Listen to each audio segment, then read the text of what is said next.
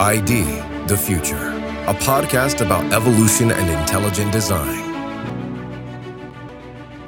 Hello, I'm Tom Gilson. On today's episode, we get a chance to sit in on a recent Discovery Institute webinar featuring geologist Casey Luskin interviewing author Eric Castle about Castle's recent book, Animal Algorithms, Evolution and the Mysterious Origin of Ingenious Instincts. This episode covers the first half of the webinar, where Casey and Eric focus on some of the animal kingdom's master navigators. The first voice you'll hear is that of the webinar's host, Daniel Reeves. Okay, well, I think it's about that time to begin. We already have a sizable crowd, and it's still increasing here, so I'll give everyone a few seconds to continue dropping in. My name is Daniel Reeves. I serve as the Education and Outreach Director for the Center for Science and Culture here at Discovery Institute. And I'm pleased to introduce another webinar in this series of book launch webinars that we've been hosting for a couple of years now. So this one is on animal algorithms, and I'll be introducing our two guests today, Casey Luskin and Eric Castle, here in a second. First of all, I just wanted to mention a couple of kind of mechanics for how these things work if you haven't joined one of our book launch webinars before. The first thing is that, we'll be having a brief introduction and conversation about the book. And during that time, it'd be great for you to go ahead and open up your Q&A box that you'll see at the bottom of the Zoom screen. And just to get started, to get comfortable using that, feel free to drop in either your location where you're joining from or your name, just as a way of testing it out to see how that works. It's always nice to see where people are joining from around the world, around the country. And then as soon as we start our conversation about the book, feel free to start submitting your questions for the author, and we'll be kind of filtering through those and pitching them towards the end of the call today. The call will be about an hour long, so we've got well over 100 people on the call already, and there will be plenty of questions. So we apologize in advance if we don't get to all of those questions today. But let's see. So that's about all you need to know as far as the mechanics of this. At the end, we'll mention again where you can find the book online and a little bit about how to help us promote this book. But without further ado, I'll hand things over to Casey. Casey needs very little introduction. I think most people that get our emails or subscribe to our events are familiar with Casey. He's been involved since the inception of the intelligent design conversation, really, and is involved in many different areas of research and conversation around intelligent design.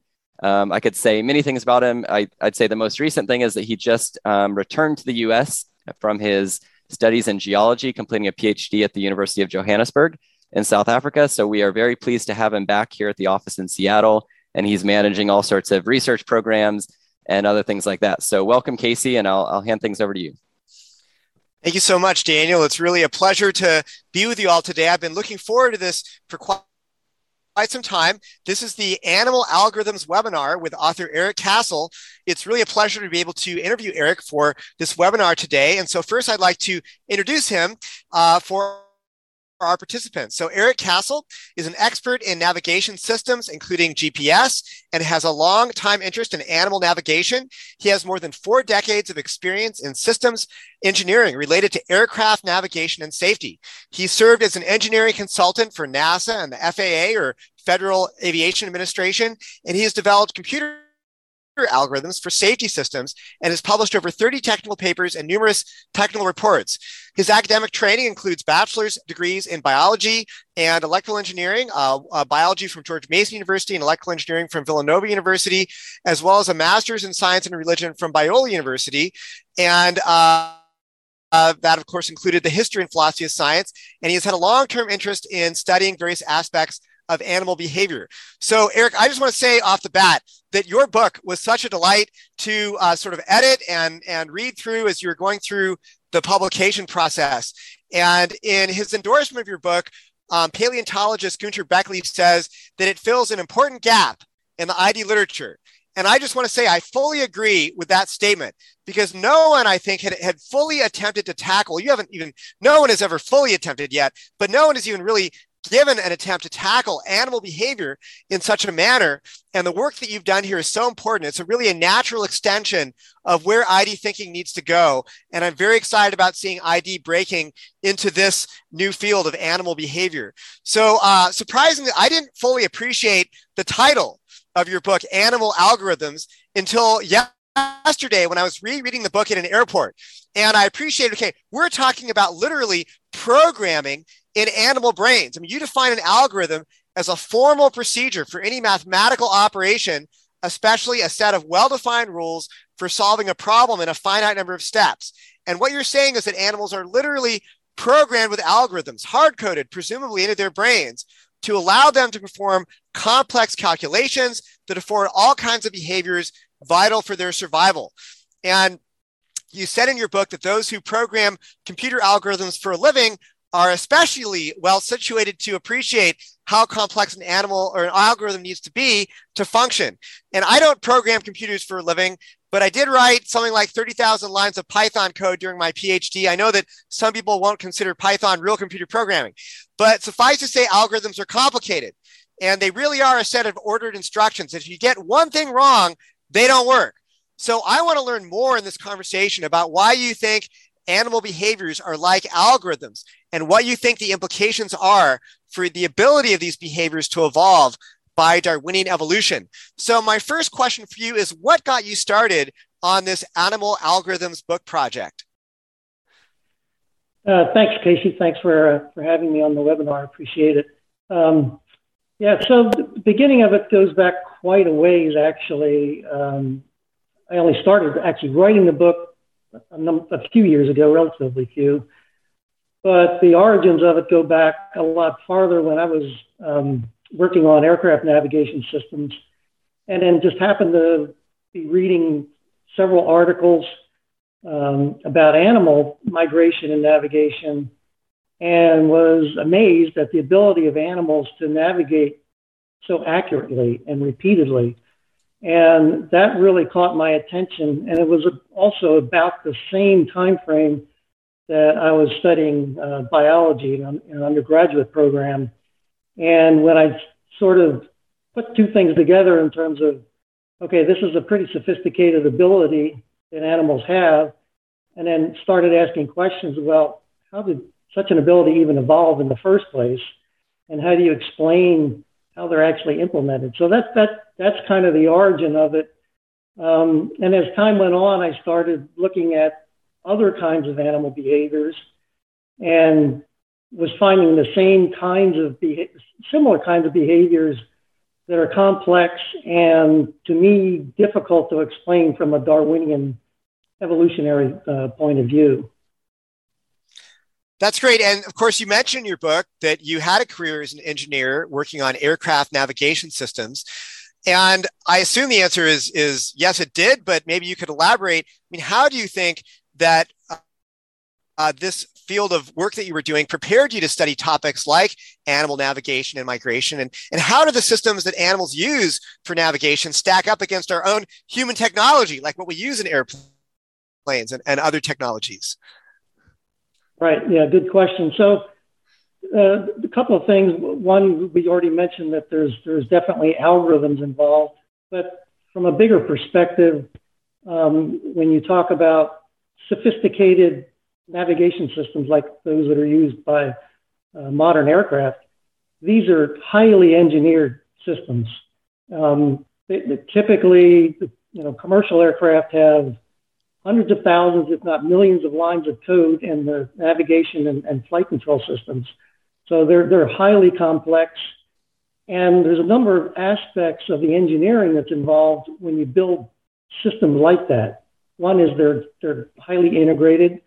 So you have to match up not just the software, but the hardware, the sensors, the flight control system, et cetera. And then all of this has to be done in a coherent manner.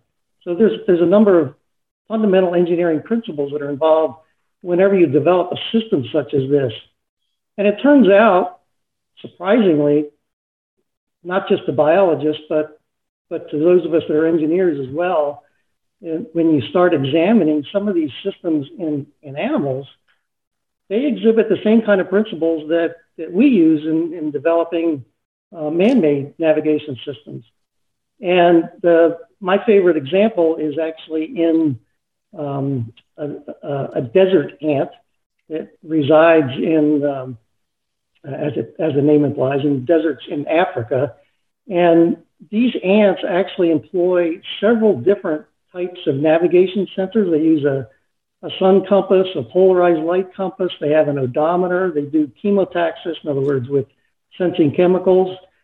And then they use all that information in an integrated manner, and they actually do what biologists call path integration, what us engineers would typically call inertial navigation, basically the same thing, where they integrate all this information and then are able to not only navigate accurately to where they want to go, but one of the unique things about it is whenever they go on, for example, a foraging excursion from their home nest, they can go on a very circuitous path away from the nest, turning a number of times, different directions. But then when they go to return home, they are able to actually compute a direct path from wherever they are back to their home nest. And again, it's based on this inertial navigation type of system. So it's very surprising that such a system exists in an ant. That's absolutely incredible, Eric. I mean, you say that they use what we use, but it might be more like we use the kind of systems that they use. I mean, the sophistication here is just incredible. You're talking about path integration. This brings me back a little bit of like anxiety and maybe like some PhD TSD, as I like to say, of being out in the field doing my field work during my geology degree in South Africa. And you would go and you'd wander off looking for rocks, and you would totally go off the path, not knowing where you are. And then you got to find your way back to the car. But ants are able to do these calculations automatically. I mean, things that we human beings struggle to do, and they're just programmed to do it. I just find that absolutely incredible. Yeah, exactly. And the other thing about this is that, as you imply, we are just now catching up technology-wise with what many animals have been doing for thousands or millions of years. Our human ability to navigate long distances didn't really become a reality until sometime in the 1700s with the development of accurate clocks that could be used on ships. Prior to that, ships had a lot of trouble navigating very long distances because they couldn't determine longitude in an accurate way. And there's a famous example, I think, that I cite in the book about a fleet of British ships that got lost, ran aground, and the ships sank because they were lost and didn't have accurate navigation information. So that launched a big project by the British Navy to try to develop a better system. But so there was that period of time, and then it really wasn't until the 20th century with the development of aircraft that we developed much better navigation systems. And it's taken a long time to get there. And finally, with GPS, we have a system that actually finally starts to mimic what many animals have been doing for a long time. Yeah, I mean, you talk in your book about examples of jets landing at the wrong airports. And you would think that would never happen in our modern day of technology, but yet it is so vital to have accurate navigation information. And I think we'll get into this more, Eric, in the conversation, but I think that this is actually a really good analogy to the way Darwinian evolution works. Because if you're flying an airplane, my dad was a pilot. I've flown with my dad many times over the years, and I've actually been in a plane when it lost power, and it's a pretty scary experience, let me tell you. But you've got to get everything right in a plane where it falls out of the sky. I'm not telling you anything you don't already know, but it's just like Darwinian evolution, because if you have the whole system working, but one component fails in an organism, then it dies. And if it dies, it doesn't pass on its genes to the next generation, and it's an evolutionary dead end. So I think that the analogy to piloting a plane or navigating, where you've got to get everything right or you fall out of the sky and die, is a lot like Darwinian evolution, but we'll come more to that later. So obviously your book is titled Animal Algorithms, and I want to know exactly what you mean when you say that animal behaviors are like an algorithm. And in fact, you in your book distinguish animal behaviors that are programmed from those that are learned, like say many primate behaviors. And you say at the very beginning, you're not talking about these learned behaviors. You're talking about programmed behaviors. And in your book, you want to say you only want to study those behaviors that are programmed. So what is an algorithm, and what do you mean when you say that these behaviors are programmed, and what makes them like an algorithm? So first of all, yeah, they're programmed in the sense that they're innate, and most of these animals can actually perform these behaviors the moment they're born, and so they don't require development. Now, some animals and some behaviors, they do refine the behavior over time. That goes on, so there's a little bit of a learning process there, but the basic behavior is there the moment they're born, so that they're innate and not learned. And then the algorithm part of it, there's actually a number of different aspects of this. Like you mentioned earlier, typically when we think of an algorithm, it's more of a mathematical algorithm. And that is the case for many of these behaviors, particularly the ones involving navigation, where the animal is actually computing a path. So that involves trigonometry or some other form of mathematics. But other types of algorithms that are involved here are more along the lines of decision making. So, for example, in the social insects that are discussed, these insects actually are programmed to make decisions about the behavior that they're going to perform. In other words, are they going to forage? Are they going to take care of the queen or take care of the other animals, feed? Things like that. So there's a lot of different behaviors that go on in social insect colonies. And the algorithms are actually a process where they sense the conditions that the colony is in, and then they make a decision about what is the optimum behavior to perform at any particular time. So that is a pretty sophisticated algorithm. So along these lines, you define a key concept in your book that you talk about a lot called a complex programmed behavior, or a CPB. What do you mean by a complex programmed behavior? So yeah, there's a number of aspects that go into what I was calling a complex programmed behavior. First of all, it's complex. It's not just simple in the sense of sometimes if you think of some reactions where you have a stimulus and a response, that's fairly simple. These behaviors are more complex than that. They're programmed, like we talked about. They're purposeful in the sense that they always have some goal. There's some particular goal in mind. And then again, the fact that they're heritable. They're not learned. They are innate.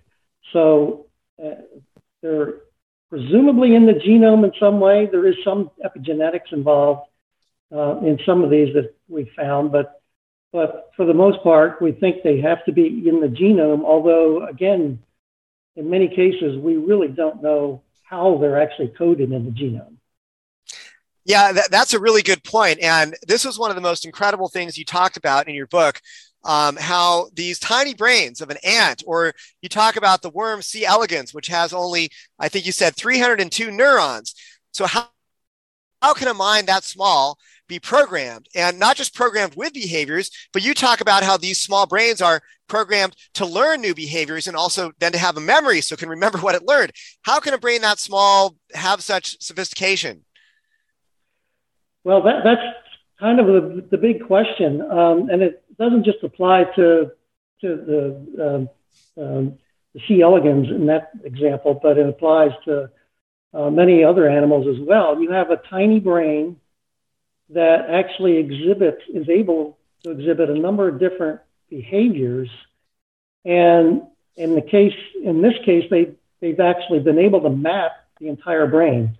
Because it's such a small number of neurons and they're relatively large, they do have the actual physical map. But we have no idea how the programming of the behavior actually goes on in the brain. And just to expand that analogy, the other kinds of insects that are discussed in the book, honeybees in particular, and ants, they also have relatively small brains. Now, in their case, they're approximately 1 million neurons, which is still a really, really small brain compared to mammals, for example. But they also have really sophisticated behaviors.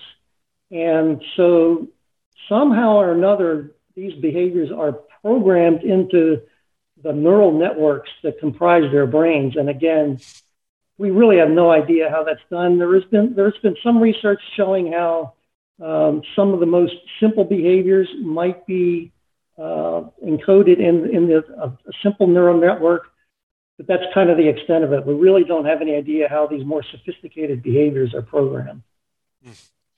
It's just incredible. So I want to say that, without trying to sound too much like an infomercial, your book really is fun to read. You showcase so many different examples of animal behavior that are absolutely incredible. I guarantee you someday somebody's got to make a documentary about what you talk about in this book, because there's so many examples that would just blow people's minds. So one of my favorite examples is the wasps who will build landmarks for themselves so they can find their way to their food stashes. That's very intelligent behavior, very rational behavior, to build some kind of a marker that you can recognize so you know where you stored your food. Or I think it's incredible, the Arctic tern that spends its summers in the Arctic and then migrates south to spend the summer again in the Antarctic. And it basically spends its whole life chasing the summer, going from north to south, never ending up in a hemisphere where it's not summer. But what really mystified me, and we already talked about this a little bit, is the idea of path integration, where animals keep track of their compass heading and distance traveled so they can fly directly home, but not necessarily along the path that they took. And you say that they can do this without necessarily following landmarks. And you talk about honeybees and their ability to navigate using the sun's angle at different times of day. So they can learn how to navigate using the sun's angle at different times of day to find their way home, regardless of what time it is. Or they can use polarized light by studying different regions of the sky to determine the position of the sun. And you say that doing this to be able to find their way home requires doing trigonometry, spherical geometry, and other complex math. And, what they have a brain with 1 million neurons, and I have supposedly 100 billion neurons in my brain, and I don't think I can do those kinds of calculations in my brain. And I find this all incredible. So the fact that these kinds of features evolved really just makes me wonder, how did they arise, or how could they arise via an unguided, stepwise Darwinian process? I'd love to see a stepwise evolutionary explanation for this if it exists. And I'm wondering, are you aware of attempts to explain behaviors like this through a standard, typical Darwinian model? The short answer is no. I have not come across anything in the literature about those kinds of behaviors and how they could have evolved. And I think it's such a daunting task to try to explain how something as sophisticated as an algorithm, particularly a mathematical type of algorithm, how that could have evolved in the first place. And then there's several elements of that, right? It has to be in the genome somehow. And then that information that's in the genome then has to be encoded in a neural network when the brain develops. And then it all has to be run as the animal is performing the behavior. So there's a lot of unanswered questions about how all that takes place. Yeah, for those of you who have the book, Figure 3.3 was really helpful for me. I know that means nothing to people who haven't drawn the book in front of them, but when you get the book, rewatch this and look at Figure 3.3. It talks about the different components that are necessary for animal navigation and migration behavior to work.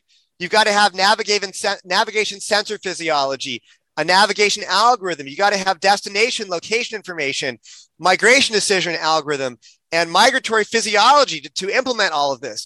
And if you're missing one of those components, one of those elements, then it doesn't work. And those 5 separate groups of genes, and as you put it, other genetic information in the genome, they all have to be there in order for these navigation and migration algorithms to work. So let's talk about another example you give, the monarch butterfly, which in North America requires 3 generations, you say, for the migration to complete itself. And so that has to be genetically programmed, because obviously the butterflies that are maybe in the middle of that migration pathway, how could they have learned where they're going? They weren't even alive when the migration started. So how do they know where to go? They've never been to the destination.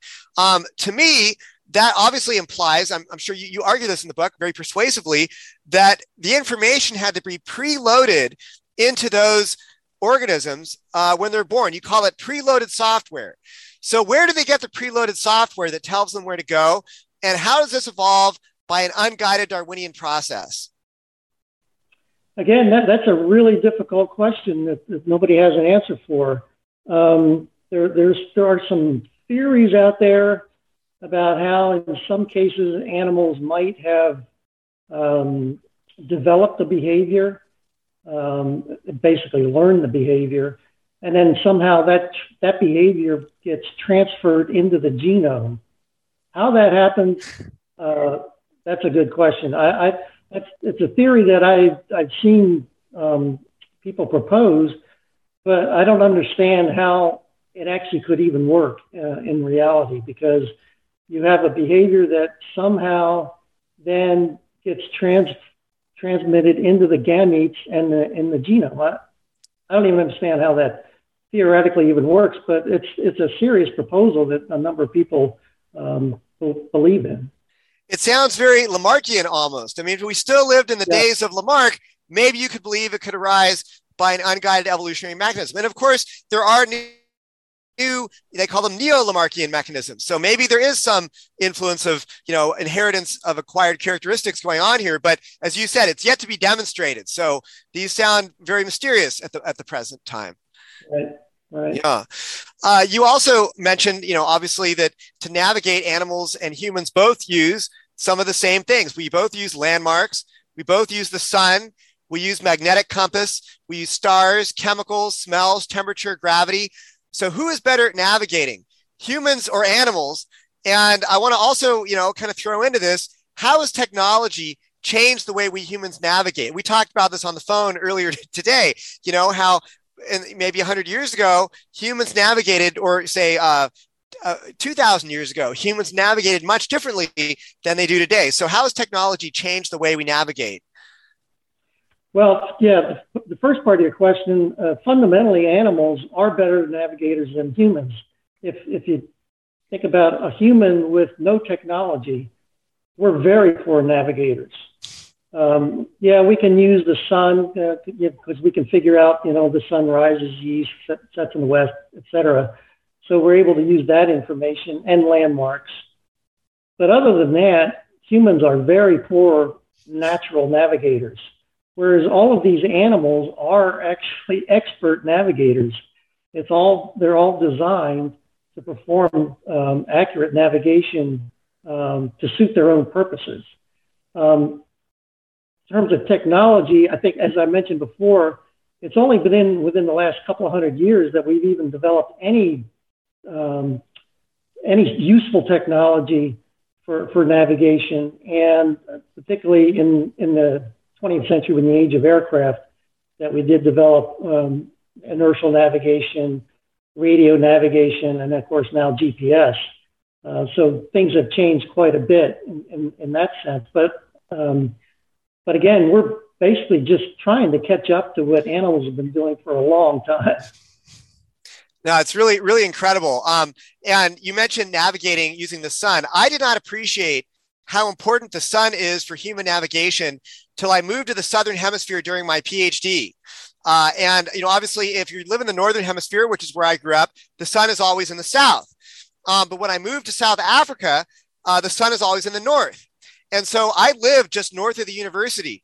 And there were literally a couple times where I would get in my car to drive home from school, and I would start driving in the opposite direction, south, because in my mind, I was, orienting myself with the sun. I knew I was supposed to go north, and for me, going north meant you drive away from the sun.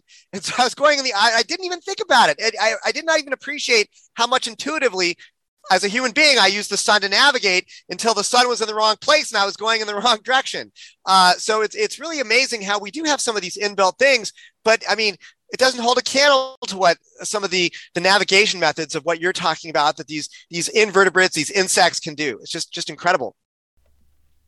That was Casey Luskin interviewing author Eric Castle for a recent Center for Science and Culture webinar highlighting Castle's recent book, Animal Algorithms.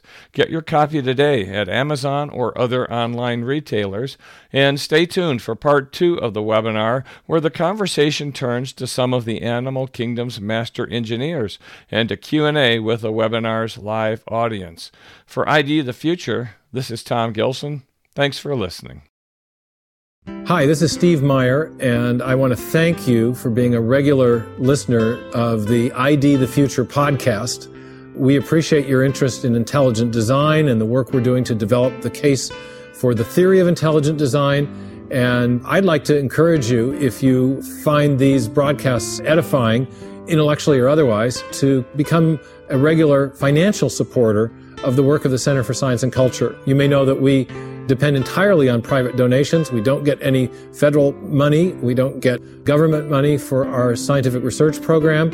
And if you find the work that we're doing interesting, we'd be awfully grateful if you'd consider becoming a partner in that work by providing whatever you're able to ensure that that work goes forward. To give, go to discovery.org/ID/donate. That's discovery.org/ID/donate. Thanks so much. Visit us at idthefuture.com and intelligentdesign.org. This program is copyright Discovery Institute and recorded by Center for Science and Culture.